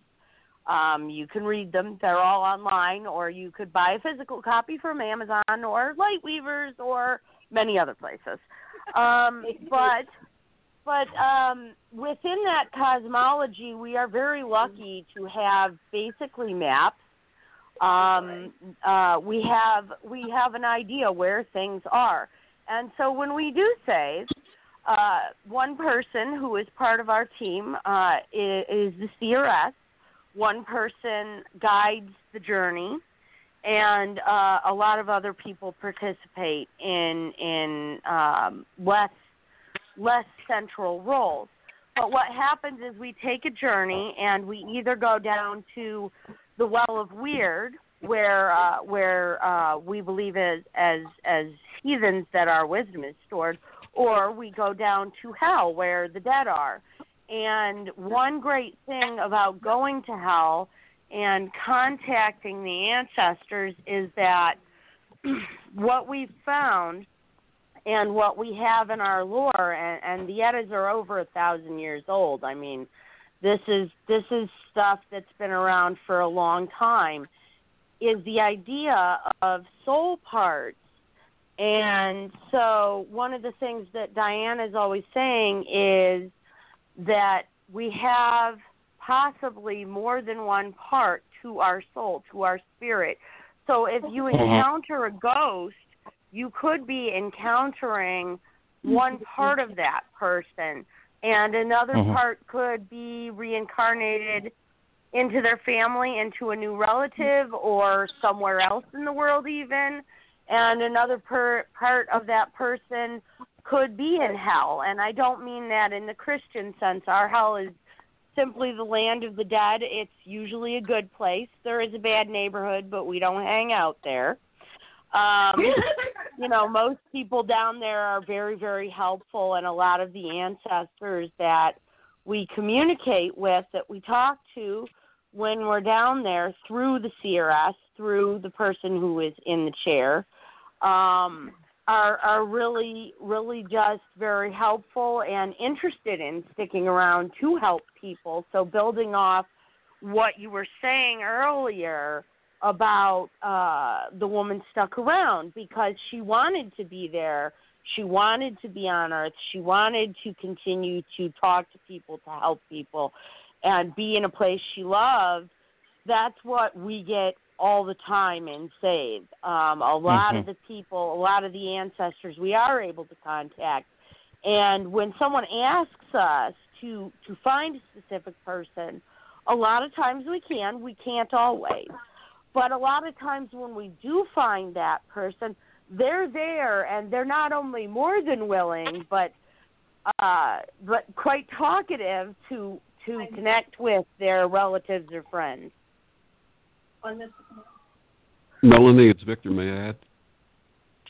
Absolutely.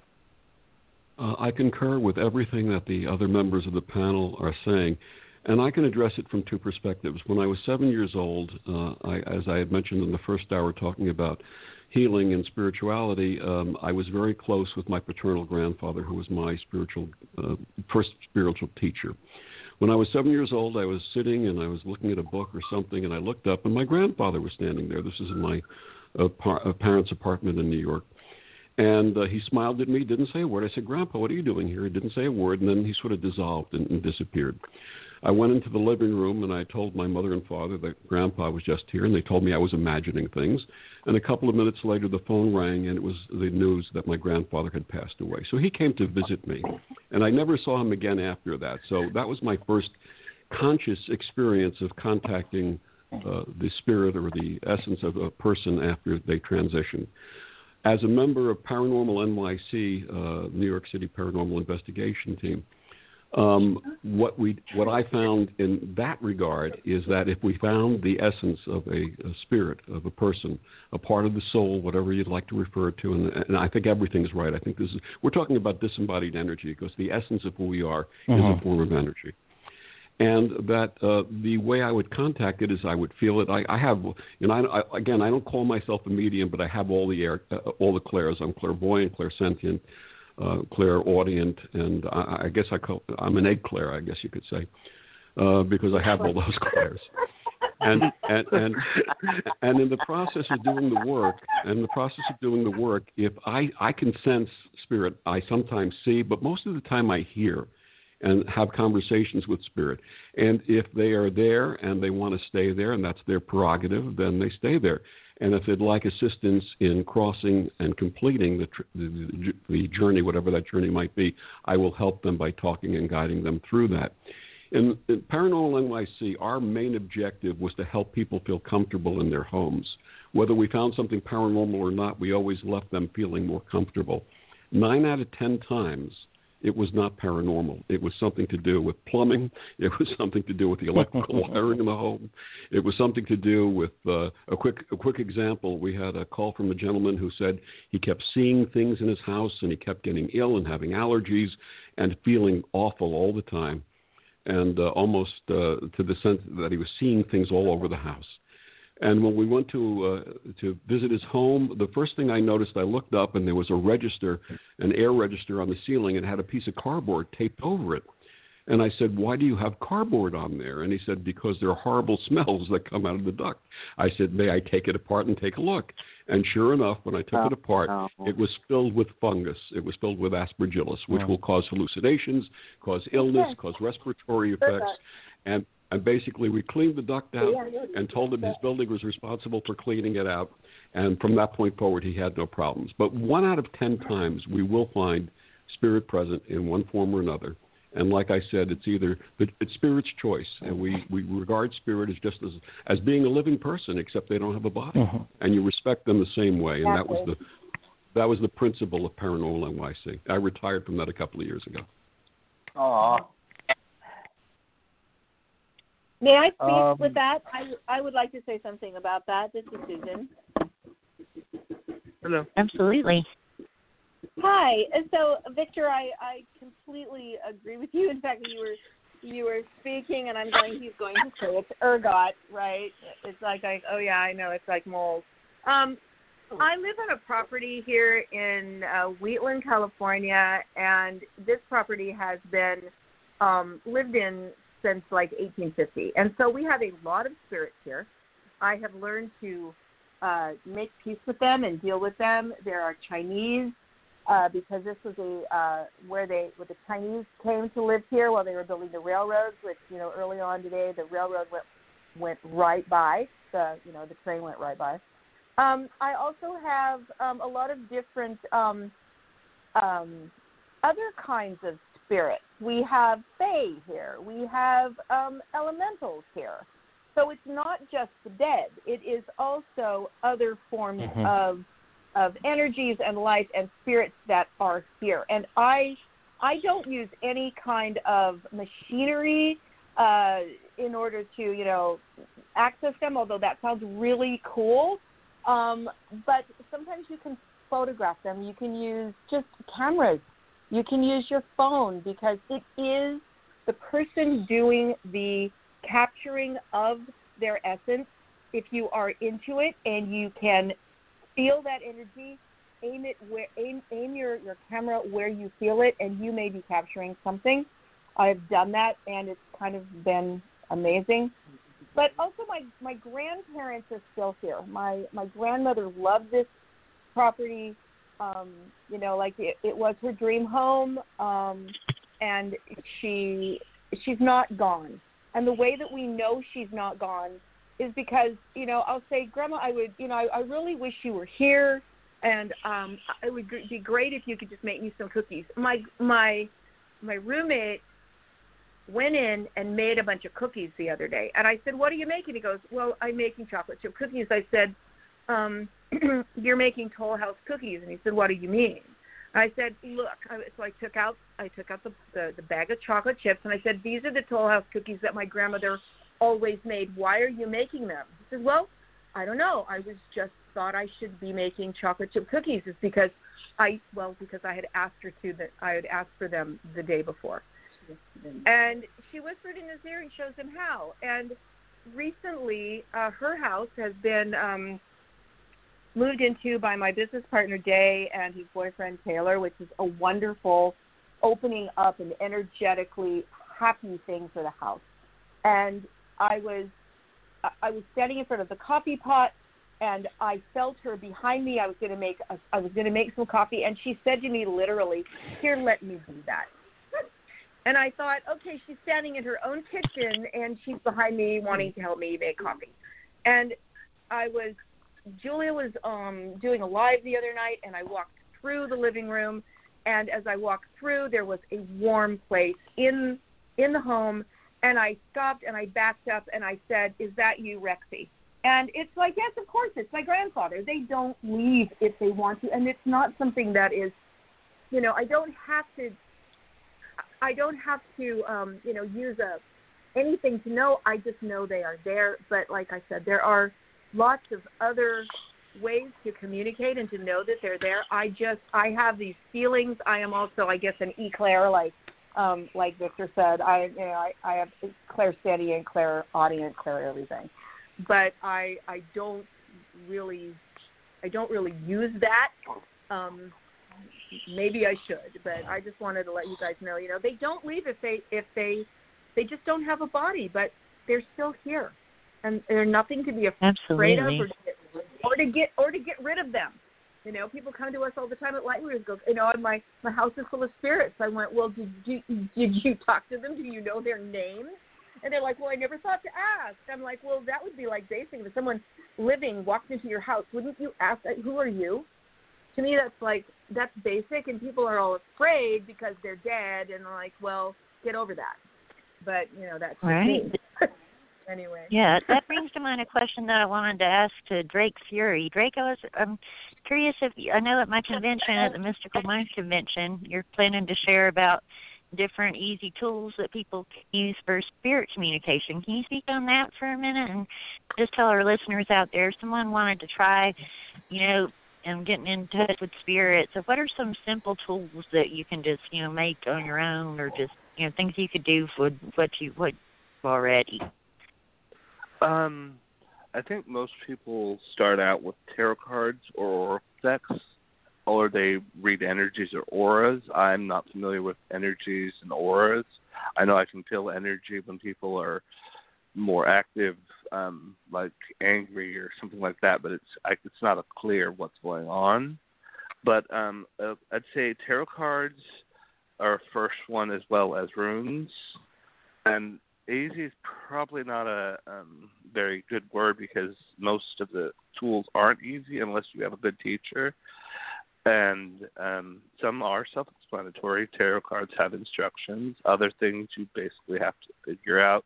But to speak on what I was going to be talking about specifically, I was going to have some black mirrors, crystal balls, some fortune sticks that I learned about from Pentagon, I believe, the first year I went, the Nation sticks. Also, a few other things, but it's really, I don't know exactly how I explain how to use them. I know what's supposed to be done, but everyone's different, and not everyone can do everything, I guess, is an easy way to say no tool is really easy. It just depends on what your talents, your gifts, and what you're able to do. But there are quite a few. I know I don't know them all. I know there's also some English, more. I don't believe I know the name, but there's a type of, it's fortune telling, or not fortune telling, clairvoyant, or I'm not sure of the word. It's kind of like a cross between tarot and runes. I believe Tiffany Lasik was talking about it in a presentation a few years ago at Pantheon, and she gave out a free divination tool, but I don't remember what it was called. That probably helps no one, but it was a different thing than I had heard of, and I've heard or tried most of the ones I have access to. Would you be talking about the Druidome? Because I read those. It's the Celtic Tree Oracle. Yes. It's spelled ODHAM. Yes. Yep, I read those. I have a set of them. I actually read some last night on the air. So that would be what you're looking for. A really wonderful book about the Om is authored by Skip Ellison. And just Google OGHAM Om and Skip Ellison, and that's got 2 L's, ELLISON. And you should be able to hopefully track down a copy of his book. It's a wonderful book, and it has a lot of research in it to explain the Om. So, Thank Tiffany, you so much. I wanted That to sounds ask helpful. Tiffany, you had shared with us about the different equipment that you can get to do kind of scientific investigation of spirits. So I was curious, is there any do-it-yourself equipment? Like, could I use a regular, just ordinary recorder to capture EVP? Is there anything that you can kind of make yourself like that? Well, a lot of people use dowsing rods sometimes. I've tried them in the past, and they don't really work for me. But I know that, everybody's kind of has to try what works for them, and I was finding that the spirit box was working really well. There's some, like, when you do seances, some people, like, he was talking about tarot cards or, like, candles. When candles flicker. There was some use of flashlights on ghost hunters where they would, like, undo the flashlight, and if it went on and off, that was the spirit manipulating it. But that's kind of either not been so proven to work as well or just wasn't a really good, reliable way to communicate. There's a lot of different people experimenting with a lot of different kinds of communication sources, like there's programs that you can download and then have them go through speakers, and we used that when we were doing when we were on the Queen Mary, and we would pass around the speaker, and then it was like a programmed spirit box. It was like a spirit box except it was on a laptop.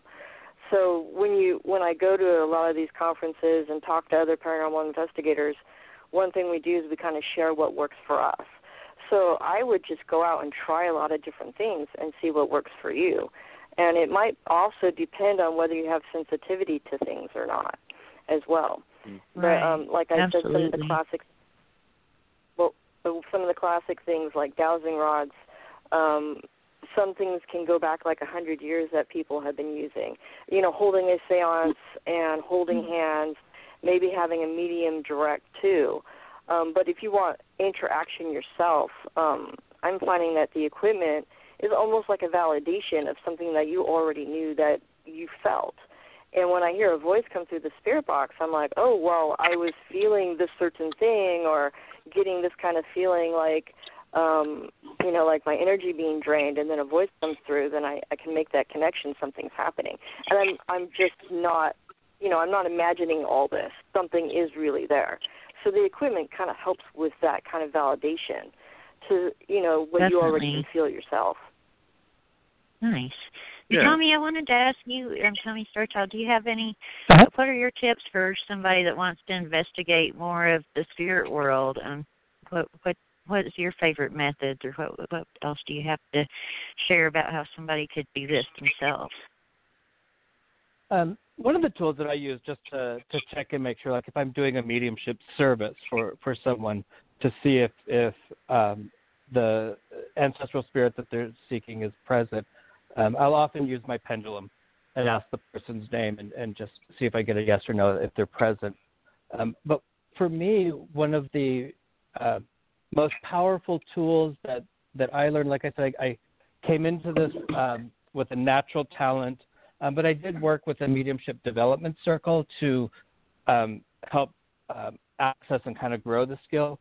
One of the primary tools that was offered in working with this group was confidence.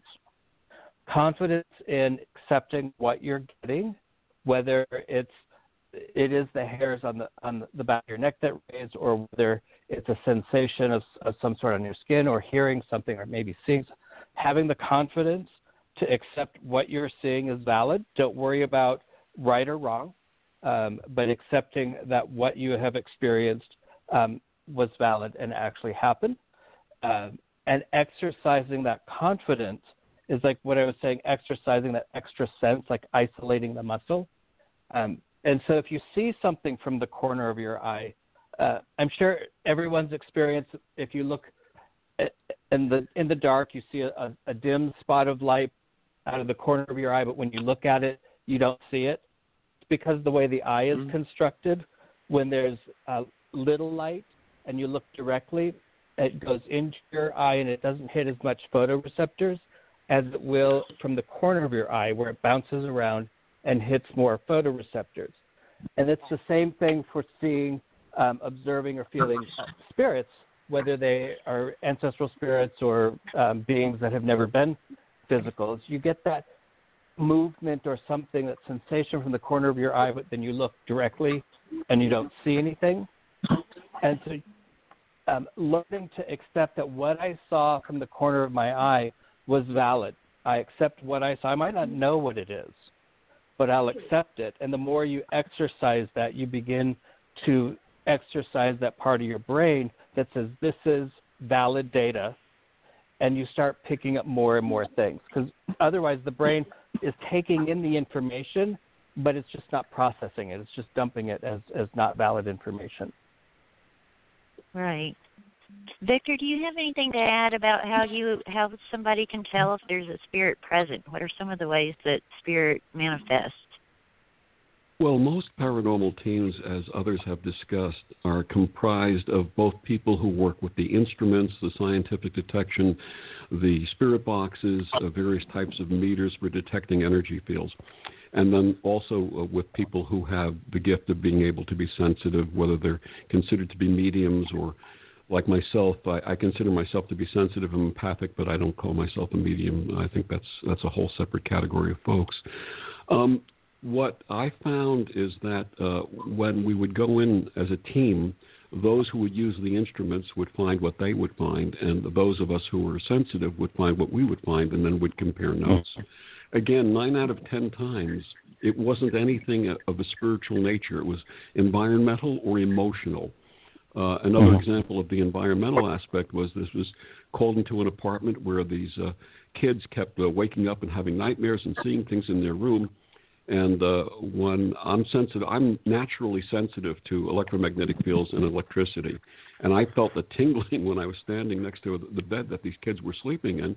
And we asked the mother, can we pull the bed away from the wall? And there was an outlet right behind it.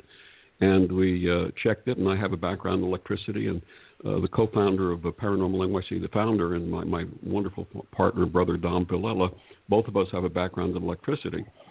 And pulled the thing off and checked it, and there was no ground on it. So there was free-floating voltage coming to the room, which was affecting these kids. We actually created a ground wire and installed it for these people, and the kids had no more problems. So there's a number of aspects of looking at it, again, from the scientific way and the spiritual thing, and that's my thing. It's crossroads of spirituality and science. And I had mentioned earlier that I'd retired from active investigation. I will come out again if I'm called, if a child is involved and they're afraid. I will absolutely respond. And that's great. It's so interesting to talk to everybody tonight and hear these different takes on different aspects of spirit communication. Susan, I believe you identify as a medium. Is that correct? Well, I am a medium, but I don't know that I identify as it. I've come to realize that is what I do. It's been I realize now that I can access spirits that hang out with people. I don't really see them because I made a deal. Victor talked about when he was 7 years old, some things happened. When I was 7, I saw a ghost, and I made a deal with them. I really didn't want to encounter them as seeing them anymore. And so what I do now is, I probably could re-look at that contract, but I do know what's going on. I am told what people need to hear, and sometimes it isn't what they want. I'm like, oh God, do I really let them know? But my method is a little bit different. I create a safe place in the astral. It is called Time Bridge Meditation. It is just the Time Bridge will take you from wherever you are to wherever you need to be and allow you to talk to spirits, guides, ancestors, people, with bodies and without bodies, off planet, on planet, and that is what I have come to learn, that is what I do. That is my mediumship.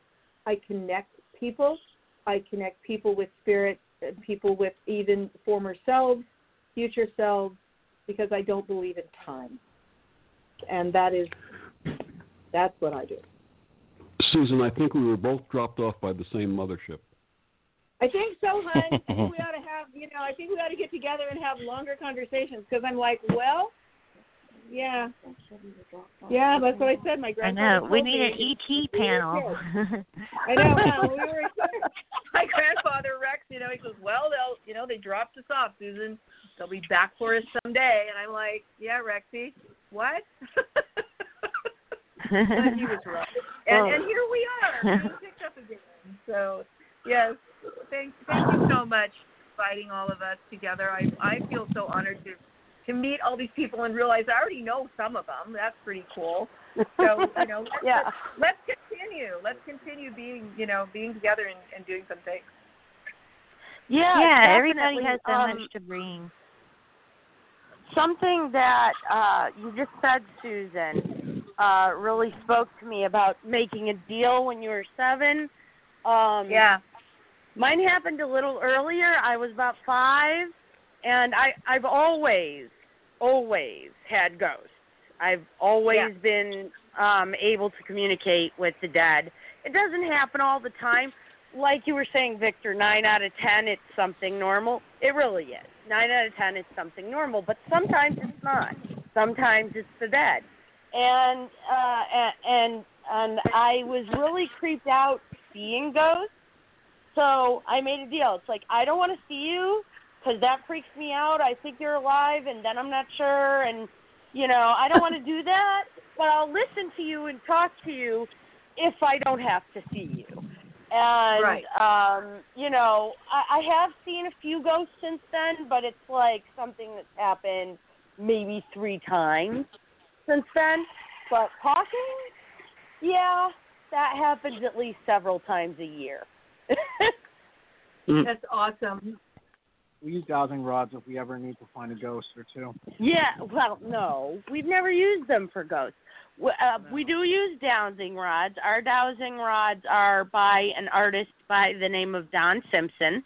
He used to vend at PantheaCon every year, but now that PantheaCon is out of business, Melanie, if you're looking for vendors when we finally do get through this mess and are able to do the physical con, I highly recommend him. He makes some really beautiful jewelry. He makes some dowsing rods and some drinking horns and lots of other fun stuff.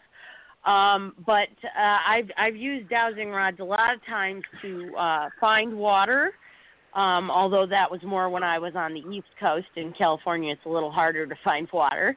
But also to point to living people or find objects. Dowsing rods are great if you lost your keys in your house, because you can talk to them. You take the rods in your hand and you say, okay, show me where my keys are. Show me where my keys are. And you have to kind of coax them for a while. And not every tool works for every person. That's very much true. But if you do work with dowsing rods, or do try them, and I recommend that you do, they're a nice tool to have in your toolkit. Just keep coaxing them, and eventually they will point to what you're looking for. I haven't used them to point to ghosts, but I certainly could. Well, I just want to thank everybody so much for being on tonight. It's been wonderful talking to you all, and I look forward to getting together in person at the Mystical Minds Convention. Any of our listeners out there tonight, if you want to connect with any of the guests that have been on tonight, find out more information about the Mystical Minds Convention, please go to mysticalmindsconvention.com and you can connect with everyone you've heard on here tonight and the past 2 nights and learn more about our convention and sign up for updates for when we actually get to have it. And Ed, I want to thank you again for having us on tonight. This has been a lot of fun. Thank you for hosting. Thank you. It was nice. Thank you. And we'll talk about more of it. Yes, thank you.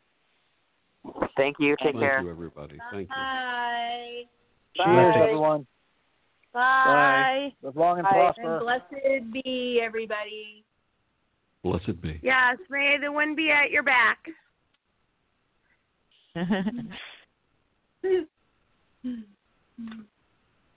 And you've been listening to a special broadcast of the Pagans Tonight Radio Network.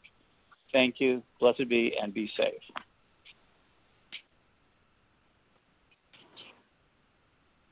Yay. That was way fun, Joanna. It was. Didn't want to have to do it every day, but, it's pretty good. Isn't this nice to have a computer out here? Yeah, it is.